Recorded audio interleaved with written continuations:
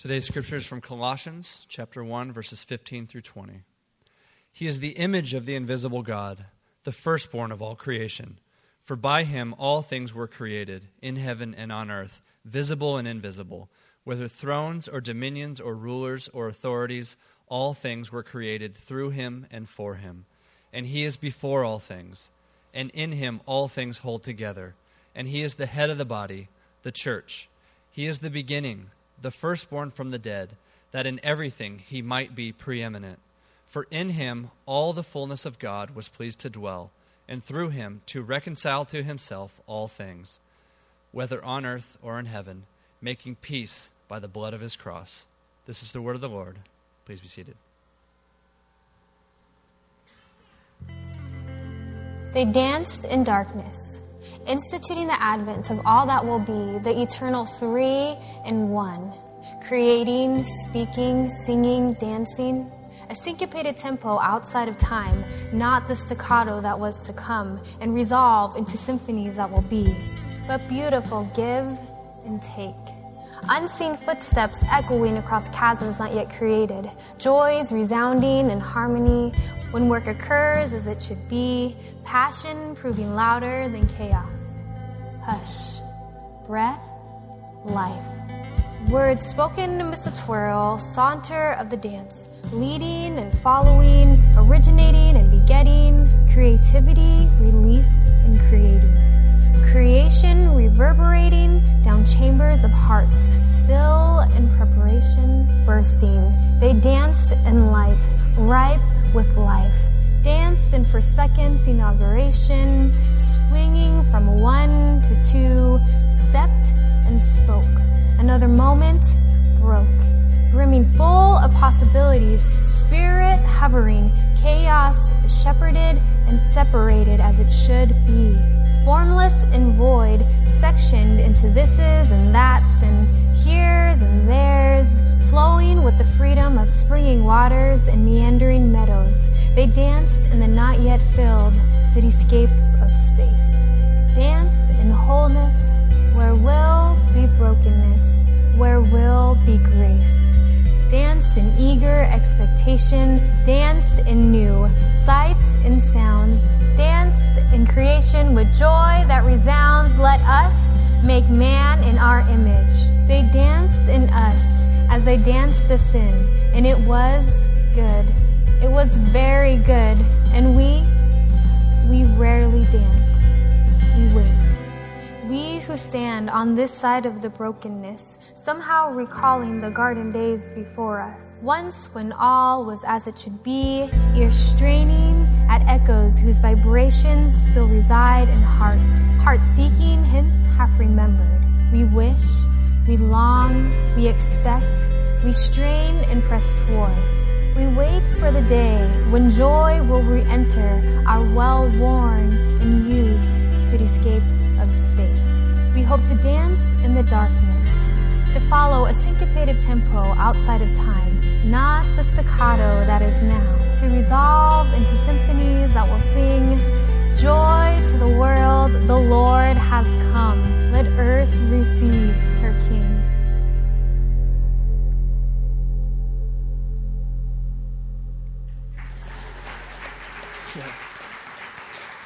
So I have instructed you for a while.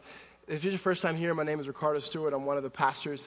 That video that you just saw is our creative team, who are volunteer men and women, did an incredible job of putting these videos together, and you're going to see one each week of Advent that tells a story of creation, and next week will be fall, and redemption, and then restoration, and then the rest of the artists, they also did something to match that, and the art that's behind me to my right and to my left.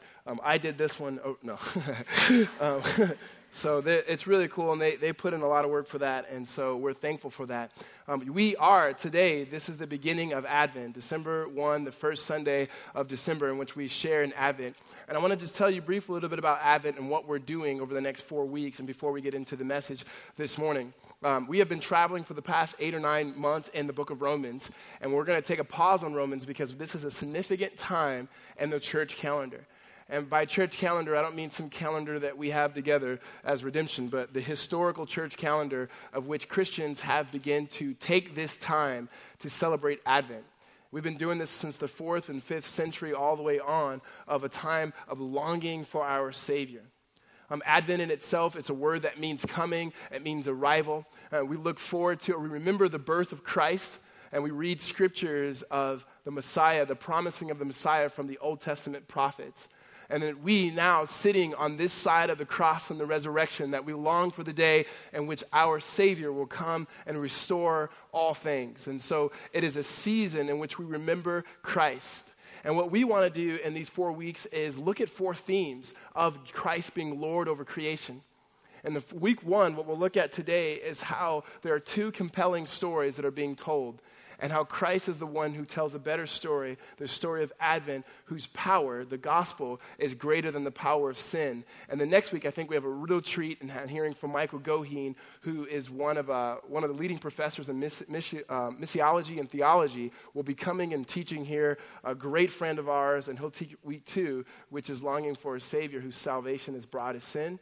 And then week 3, we'll look at how God is going to restore and unite all things in Christ. And then week 4, how he's creating a new community and what it looks like for us to live countercultural in light of the story of Advent, not just during this season, but throughout throughout the year that we celebrate Christ. And so we're looking forward to that. Our primary text will be Colossians chapter 1, verses 15 through 20. That's what we're going to be looking at for the next 4 weeks. So if you have a Bible, why don't you go ahead and turn to Colossians chapter 1, verses 15.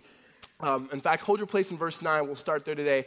Colossians chapter 1. If you don't have a Bible, raise your hand. And go ahead and keep your hand raised really high. And then someone will be able to get you a copy of a Bible. And if you don't own a Bible, please keep the copy that we're handing out so that you can have a copy for yourself to read and to grow in God's Word. As you turn there, I know most of you are thinking, is he going to say anything about that game last night? And I know most of you guys are thinking that I'm going to come here and try to, tell you how ASU scored the most points ever scored in the ASU U of A rivalry, or how U of A allowed us to beat them and host the Pac-12 championship, and how great it was to dominate the Wildcats. But listen, I'm not going to do that, right? I'm not going to take time about our service to do that. Yeah.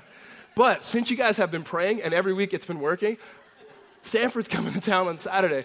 So if you just throw up some flare prayers and say, Lord, be with the Sun Devils. That'd be great. So Colossians chapter 1, we'll get into this Advent. And I know many of you probably didn't grow up around, just by a show of hands, how many of you guys grew up even remembering what Advent was or celebrating Advent as a family? All right? So not a whole lot of you, but some of you. And it's something for me, not into a few years ago, that I began to even think about Advent. And so I do know that before we could just jump into assuming everyone knows Advent, it'd be good to just explain it. It's a spiritual discipline. It's a moment in which we can say, Lord, we want to long for you. And what we're going to talk about today is what creates these longings is that we live in a world that tells a story what I would call as consumerism. A story that says that if you buy things, if you get things, then you will be satisfied. But then there's this other story that's being told during this season, which is the story of Advent. The story that we can be satisfied completely in Christ. That Christ begins to reveal his love to us. That Christ begins to reveal his power through us, through the gospel. That we can be freed from the idolatry of our culture. And that Christ begins to show that he is sufficient. And so those stories, they're heightened during this time. They're heightened during this time because, one, people are telling the story of Christmas. They're telling the story of Jesus. They're telling the story of Advent. And then yet, many of us, we're going to go crazy buying and shopping. And what we're going to say is, there's nothing wrong with buying and there's nothing wrong with shopping. We just want things to be placed in their rightful place in Christ. And so this is not a season when we make statements like we want to put the Christ back in Christmas or any of that. It's just a season that we say we want to long for our Savior to come and restore and redeem all things. Because yes. I've been waiting for that for the past 3 years, you guys. He's probably new. Dang it. Thank you. Is that we honestly, we just want to just say, Lord, we want you to be Lord of our lives. And what a great moment. And so there'll be resources that we're going to put online to make available for you, not resources that we've made, that we've taken, that you can do with your family. You can have the little calendars every day of Advent that you walk through. Your kids, if you have kids, you can give them candy or bike, whatever you want to give them, you can give them during that time. But that's the time of Advent. But as we tell these two stories, I just want to paint two stories. One is a story of consumerism that essentially says that you and I are not enough, and we need something else, and we can find that something else through purchasing and getting and more opportunities. And there's a story of Advent that says God is enough, and we don't have to go looking for him, but he left the comforts of heaven, and he came looking for us. And those are the two stories. I want to start by sharing the story that I think I've shared with you before, is when I was a young kid, we moved from Los Angeles to Laverne, which is Laverne, California. It's Southern California city, nestled in between the Inland Empire and the San Gabriel Valley. Beautiful place. All the streets are paved with gold. And then the candy, right? It's a great city to grow up. But when we lived there's one street, essentially there's a street called Foothill Boulevard, which is where Route 66 is. And the school that we used to go to when we first went there was south of Foothill. And basically, if you grew up in this town, you knew north of Foothill or north of Baseline, which is another street, was where a lot of the rich people lived, or what we would call the rich people. Then south of that, where the normal people live, which of course, you consider yourself the normal people, right? And then the school we went to was a mixture of whites, blacks, Latinos, and so forth. However, the school up north, this brand new school that they built, were just a bunch of people with a lot of nice things. Well, the district decided to make this decision that they were going to take our apartment complex that we grew up in and then bus us to the school with all the other rich kids. And at the time, it seemed great because we're going to be at this new school. But for the first time, I start being around friends that had way more stuff than I could imagine. In fact, all the homes were 2-story homes with three-car garages and a basketball court and a pool and a dog and an Astro van, like everything that you would want, right? And it was just this portraying of the good life. What that began to do to the 8-year-old, 9-year-old me is that I began to have all sorts of insecurities that what if my friends found out where I lived? Because, I lived in an apartment complex. And for whatever reason, up until that moment, before I went to that school, that apartment complex was amazing to me. It was a lot of my friends were there. They had a public swimming pool where I learned to swim. Yeah. And it was a lot. It was a lot of fun, right? Like everything was great. Everything was great. But then here's what happened. Through the course of time, I began to feel that sense that we've been there before, where you feel like, man, I just don't have what other people have, and maybe that's something wrong with me. I would get off on the bus stop a mile before my bus stop in order so that people, my friends, wouldn't know where I lived. I'm like, hey, do you live over here? Oh, yeah, I live over here. And I kind of give this general, over here, right? It's just lie. And here's what I'm trying to show in that story, is when we have a gospel that only speaks to the individual, and a gospel that only speaks to individualistic problems, and that says that Jesus came to forgive us of my sin, my personal sin, and I need to repent in Christ and live a better life, which is true. I do need to repent in Christ, and he gives me the strength that I wouldn't lie. What happens is you take the 9-year-old me and you say, hey, that's a lie. You don't live there. You live here. You need to be thankful for what God has given you. He's given you a home. He's given you food. He's given you family. All of these good things. He's your provider. So don't lie. Confess your sin. Trust in Christ's forgiveness and his strength. And that's true.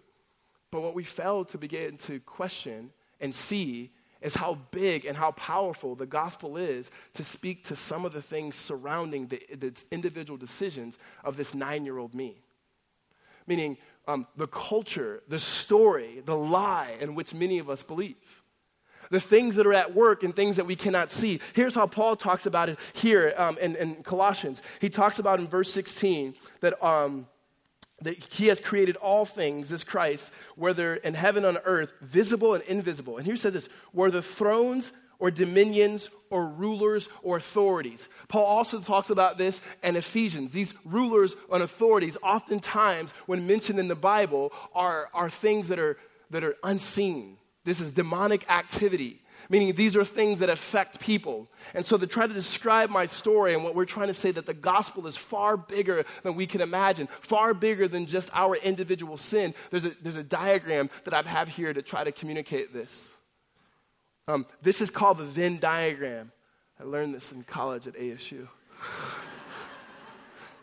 And a lot of other things too, guys. So right here we have the individual. Most of us, we see that, all right, sin is my responsibility. If I sin, I understand it's my responsibility. No one made me do this. I got to take responsibility of it. True. Not saying anything less than that. And then maybe what we'll see sometimes is that here on the bottom, you'll see that you have the demonic and you have the devil. And we'll go, yeah, sometimes the devil does influence.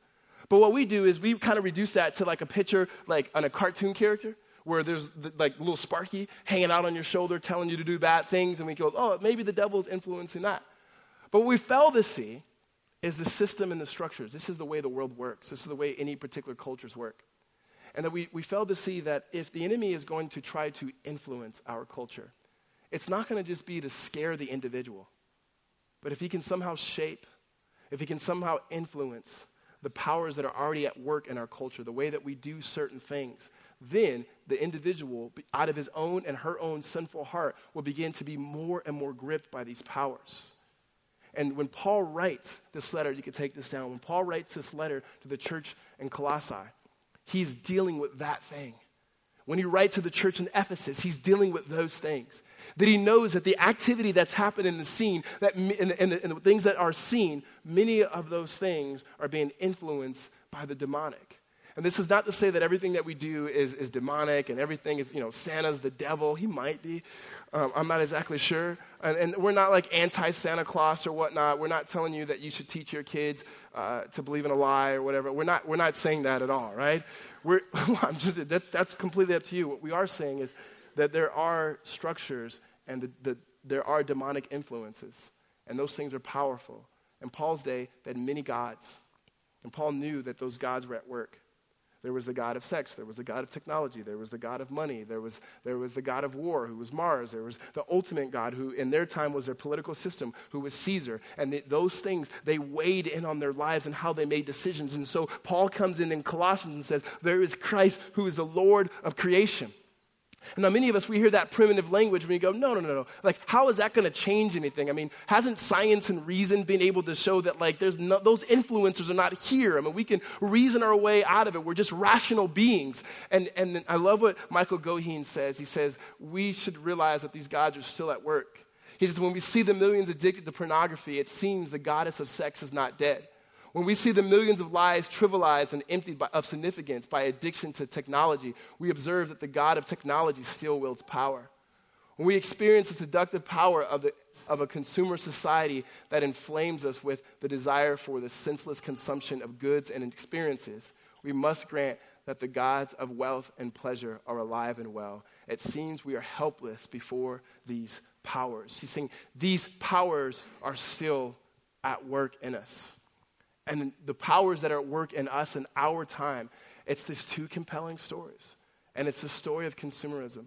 And so what I want to be able to do, in order for us to look primarily at verses 15 and 19 in Colossians, I'm going to read the prayer that Paul has in the original context here for this church in Colossae. So why don't you start with me in verse 9. It says, and so from the day we heard, we have not ceased to pray for you, asking that you may be filled with the knowledge of his will and all spiritual wisdom and understanding, so as to walk in a manner worthy of the Lord, fully pleasing to him, bearing fruit in every good work and increasing in the knowledge of God.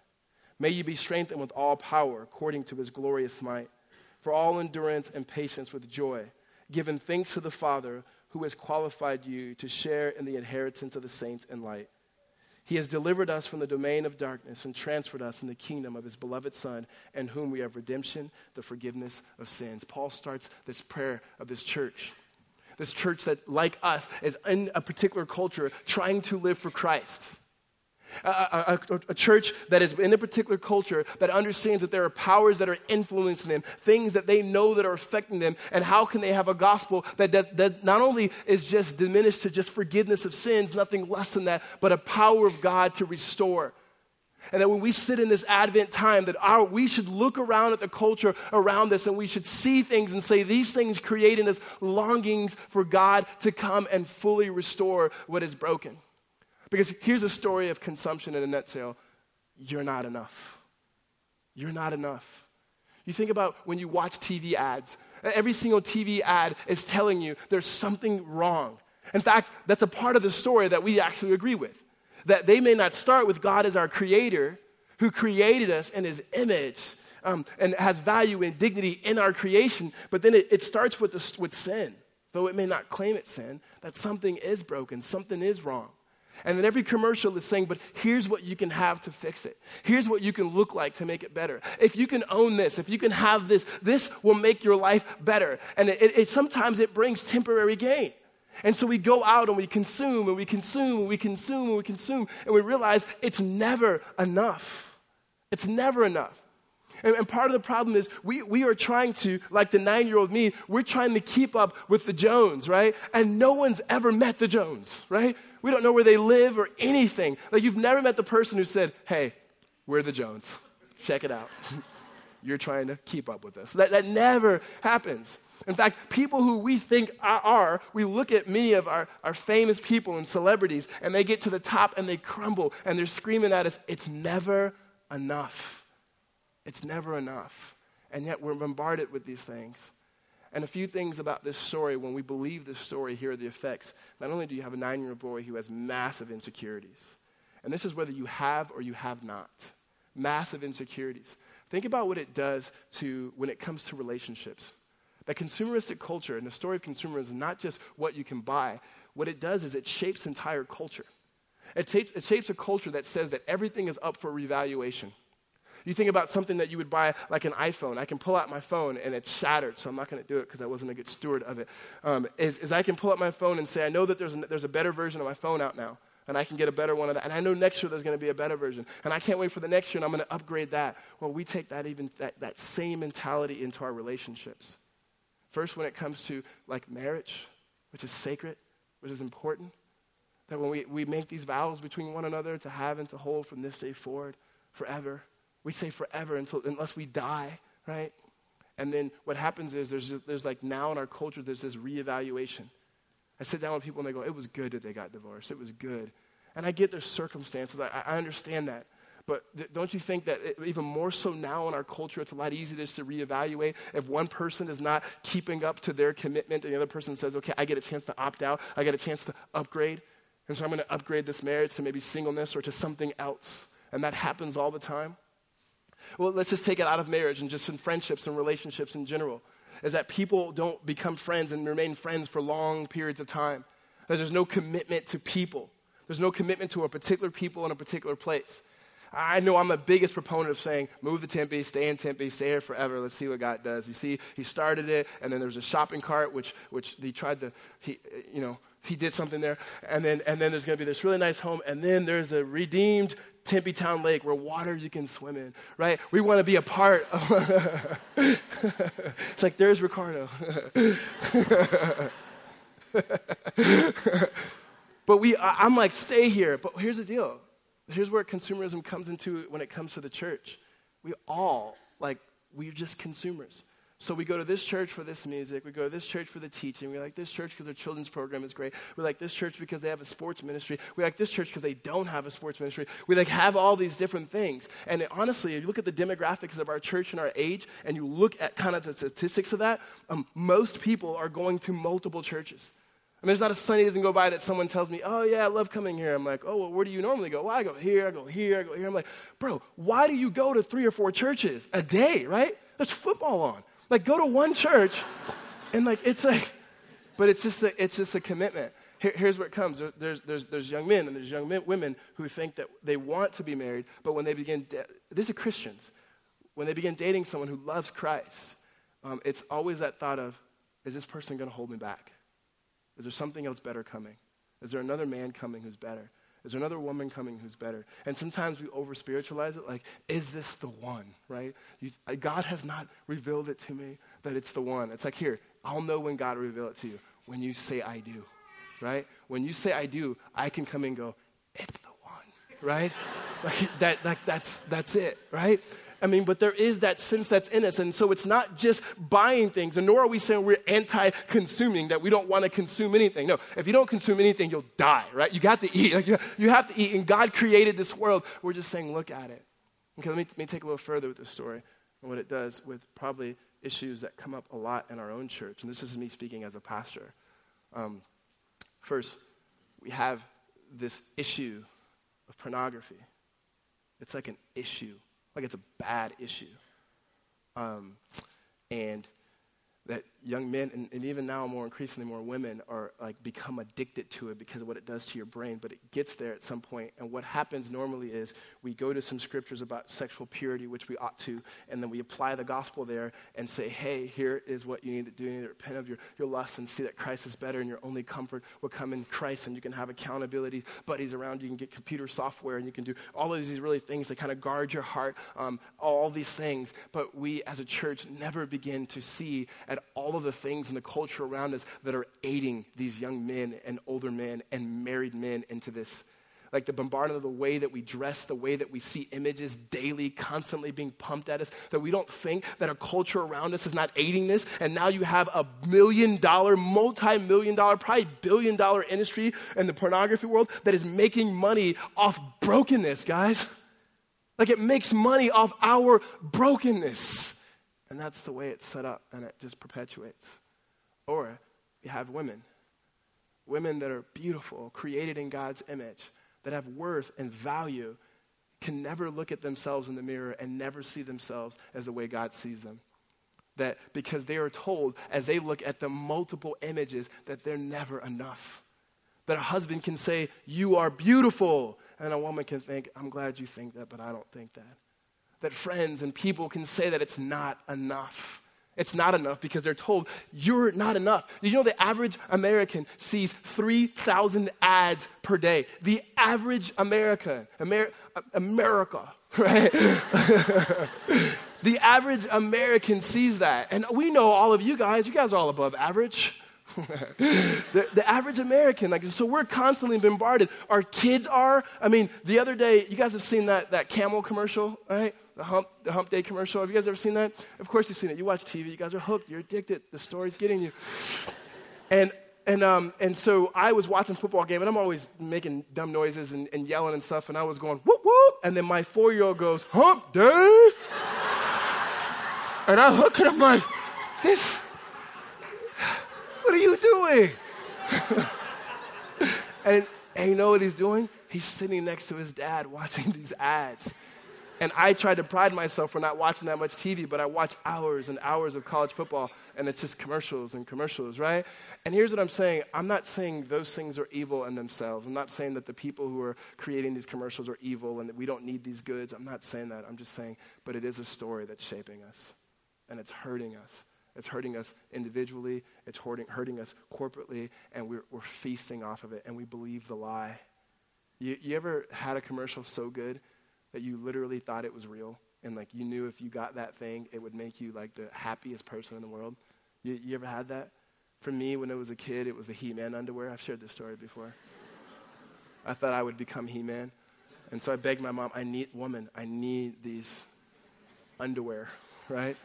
And I put him on thinking I was going to become He-Man. Like literally in my mind, I thought, okay, the boy in the commercial, he put him on, he became He-Man, he was buff, he had a sword. I need that. You know, no one ever messed with me. My sister, my brother, they can't even faze me if I'm He-Man. I'm going to knock everybody out, right? So I go into the room, mentally, I'm thinking I'm going to turn into He-Man. I put those underwear on, nothing. And it was just like, that's what it leaves us with. Like that's what it leaves us with. That's the story that we have. That you're not enough, but get this. Oh, no, dissatisfaction, more dissatisfaction, and more dissatisfaction. And lastly, I just want to share this with you. I came across this new disorder that's growing, and it's called dysthymia. And essentially what it is, it's a new disorder that's happening with people that they call it like kind of the fog of depression, where it's lower level depression where you look at everything as pessimistic and you're pessimistic about everything because for whatever reason, you just feel like the sun doesn't come up nearly as much for you. And so it says that they don't know the causes of this yet, but the two that they would put forward is one, genetics, which is usually common, and the other one is it says because of all the information and all the images we see. I mean, you think about it. Think about your Facebook account, those of you who have Facebook. How often are you looking at what other people are doing or what they should be doing or what you should be doing, why you're not there? I check my Facebook now twice a week because I know that it's always constantly something.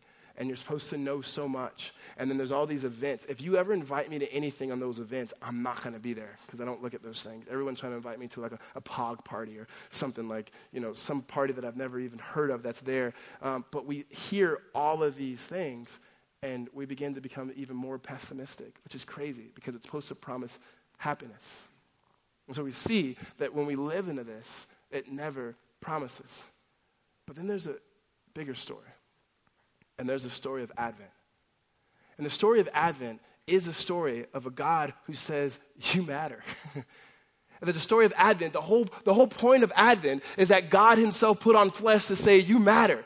Like the story of redemption was not that God was trying to save face. He wasn't going, dang it, I created this world and they sinned. What is Satan going to think? Oh, let me call audible and send Jesus. No, this was God's plan from before the foundations of this world.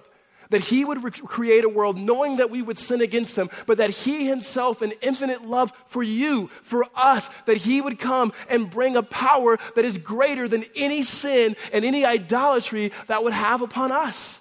The reason why as Christians we fight so hard for Advent as this culture, because we know we live in the tension of the kingdom of God that has come in Christ, but not yet fully. And that every single one of us, we want more, even though we know more is not going to satisfy. It's a power that is greater than us, and what we long for is a power that is greater than that of sin. And when Paul says here in verse 13 and 14 that this God has delivered us from the domain of darkness, he's saying he has reached in through his sovereign arm and has brought us now into the kingdom of God. And there's a few things that we need to know in the story of Advent that will help us as we celebrate Advent, as we remember Advent, as we look at the consumeristic culture around us and we see the things. When you watch commercials now, I hope you can look at them and go, they're trying to trick me. What we taught our kids, and we've learned this from a good friend of ours, is when the commercials are over, they're supposed to say, who do you think you're kidding? And it's the cutest little thing to hear kids say that. Because they're trying to trick you. They're trying to tell you need more than what you need. We want a rebellion. It's like inside me, I just want to stand up and go, like if I could whistle. Like I just wanted to say no more, right? For all my Hunger Game fans. Like no more. And then Christ comes in, and he doesn't say, I want something from you. He gives. Christ doesn't come in and say, here's what you need to do. He gives. Many of our kids will be told during this season, whether you're naughty or nice, it all depends on that. Christ says, no, I come for you. And he comes to reveal for us who God is. And there's three things that he reveals for us that Paul gives us here in verses 15 and 19. Is that Christ comes to reveal God's love. He comes to reveal God's power and his sufficiency. That his love is for us to redeem us. His power is to free us from any principalities and authority, that he has the power that is greater. And his sufficiency to say that whereas consumerism says that we are not enough, Christ comes and says that God is enough and that you matter and that we matter. Amen? The first is his love. Look at verse 15 with me. He says, he is the image of the invisible God. And you pause there. It says that Christ is the image of the invisible God. Again, Paul is speaking of a gospel that's big enough that understands the individual problem and the corporate issues that are happening in Colossae. And when he says he's the image of the invisible God, that language means that he is the full manifestation of who God is. If you want to know the love of the Father, look at Jesus. If you want to be satisfied in the gracious love of the Father, look at Jesus. If you want to know what the Spirit is like and life in the Spirit, look to Jesus. That the Godhead put forth Christ in order that we may see him. He is the image of the invisible God. And not only is he a manifestation, that he's also the representation. So he represents who God is. If you think it like this, there are plenty of recruiters that will go, college recruiters now, who will go across to all over the country, recruiting people for different sports and different academics. And whatever recruiter will come to whatever high school will be a representation of that university. And their goal is to go there and say, here's what it's like to be at this particular university. We have these programs for you, have these programs for you. Here's what campus life is like. They try to give you a picture of what is the good life.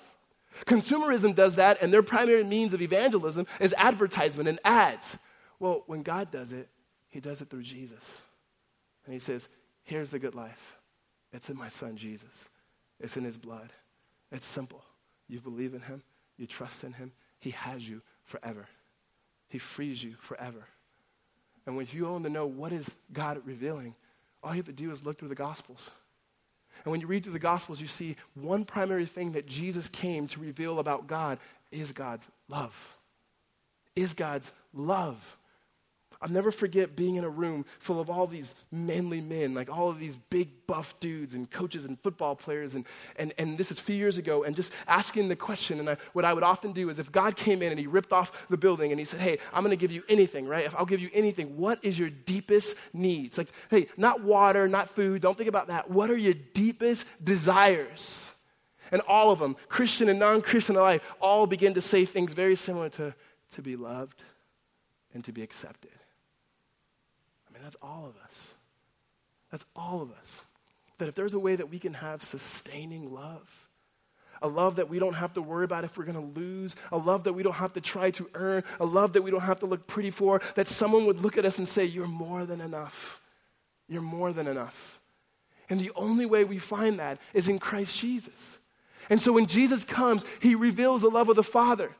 It's the reason why that most famous passage that we have in John 3:16, that John says that when Jesus speaks, he says, for God so loved the world that he gave his son. That the whole point of the story of Advent was God saying, I love you, here's my son, for I can show you love. He says, no greater love is this than that one laid down his life for his friends. That whereas that God looks at our brokenness and doesn't try to make profit off of it, but God himself, who was rich, became poor. He gave himself for our brokenness so that we may be mended and healed, and we would understand and live into the precious love of his Father. And we've said this before, that when you understand who God is, you got to understand that the nature of the Trinity is a self-giving love of God. That the Father for all eternity past has been giving love to the Son, that he's looked at Jesus and he's loved him, and he's lavished his love on him.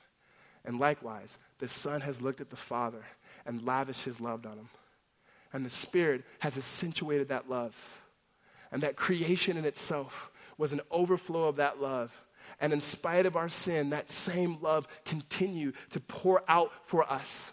And it came supremely in a manger in Christ Jesus, that we can honestly say, joy to the world. The earth has received her King. The Lord of creation is here to reveal to us something we've always longed for, but we could never find. And that is the absolute love of God that transforms us. Amen? I love what Stanley Hauerwas says when he talks about Christianity. And here's what he says about Christianity.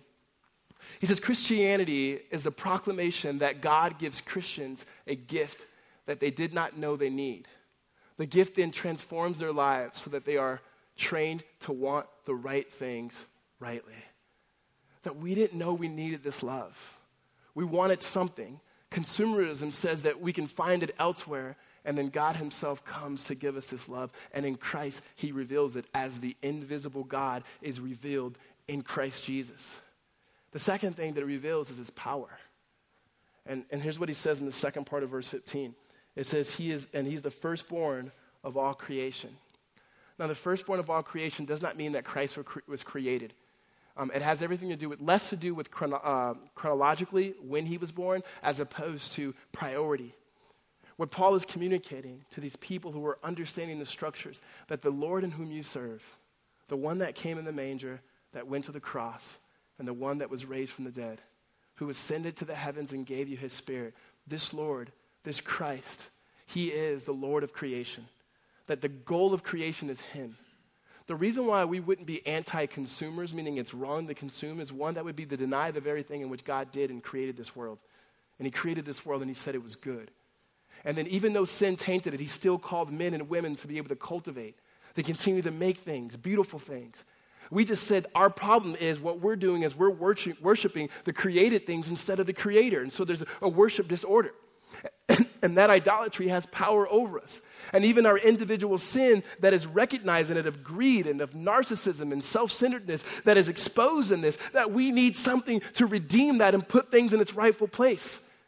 And what the story of Advent tells us is it's none other than the Creator who's going to come and take his creation and restore it, of which we are a part of.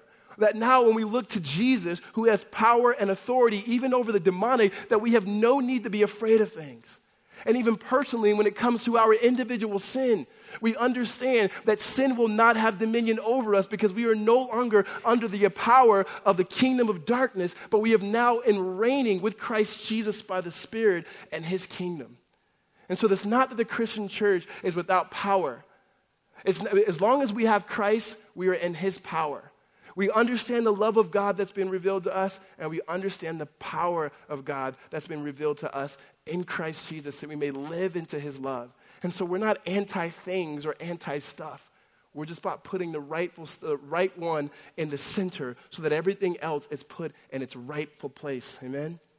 I don't want you going away telling your kids, we're never getting you anything because our pastor told us these things are bad. Right? And when you're really going, I didn't really have the money, right? No. What we're saying, where Christ is as Lord, understand first, be filled with his love, understand his power, and then lastly, Christ comes to reveal the sufficiency. That Advent tells this story of love and this subversive story of power, how God comes in a baby to begin to redeem this world. And then lastly, the sufficiency. If you read it with me in verse 19, it says, for in him, all the fullness of God was pleased to dwell. The language there is saying that everything that is true of the Godhead, Christ came to share with us. And it wasn't just we were just supposed to look to him, but Christ came to share this with us. If you read in Jesus' high priestly prayer in John 17, he says that the reason why he came is that so that we would know that the Father loved him and that we are as loved as him. Meaning everything that he had from the Father, he wants to share with us. That means whatever is his inheritance that he wants to share with us. That whatever is in God, and when you think about God, the beauty of God, what that literally means is that everything that is to be desired is found in him. So in Christ is everything that is to be desired. So where is it that consumption creates all new sorts of desires for us and new thoughts for us that lead us elsewhere, is that God is saying every single desire that you can possibly have finds its amen in Christ. And so when we're hearing constantly around us in white noise that you are not enough, your body is not enough, you are too lonely, you need this, if you can have this, if you can have this relationship, if you can move these things around, you can get more, God is screaming, you're enough, because he is enough. As long as he is enough and the fullness of deity is dwelling in him, we will always be more than enough in Christ. Amen? Hear me, guys. I'm not just saying this for a message. You need to know this. You will never be enough apart from Christ. But you are more than enough in Christ because he is more than enough. If you don't get anything out of Advent, it is that you are so deeply loved by the Father that he is not asking anything of you. He's not asking anything from you, that he himself comes to give you all of himself. Whatever sin offers, God always offers more because he offers himself. He is good news. Jesus is the good life. Everything that our culture will tell us in this season, what really matters, we say no, because Christ always matters in this season and in every season. Amen? When we understand our identity and the love of Christ and his power and that he is all sufficient and we look to him, supremely to him and only to him, do everything else, our relationship, our marriages, our battle with sin, our family, the things that are left unreconciled, our pain, our hurt, our longings, our desires, they begin to find their amens in Christ. The reason why we celebrate Advent is we want to reorient our lives around the center whose name is Jesus.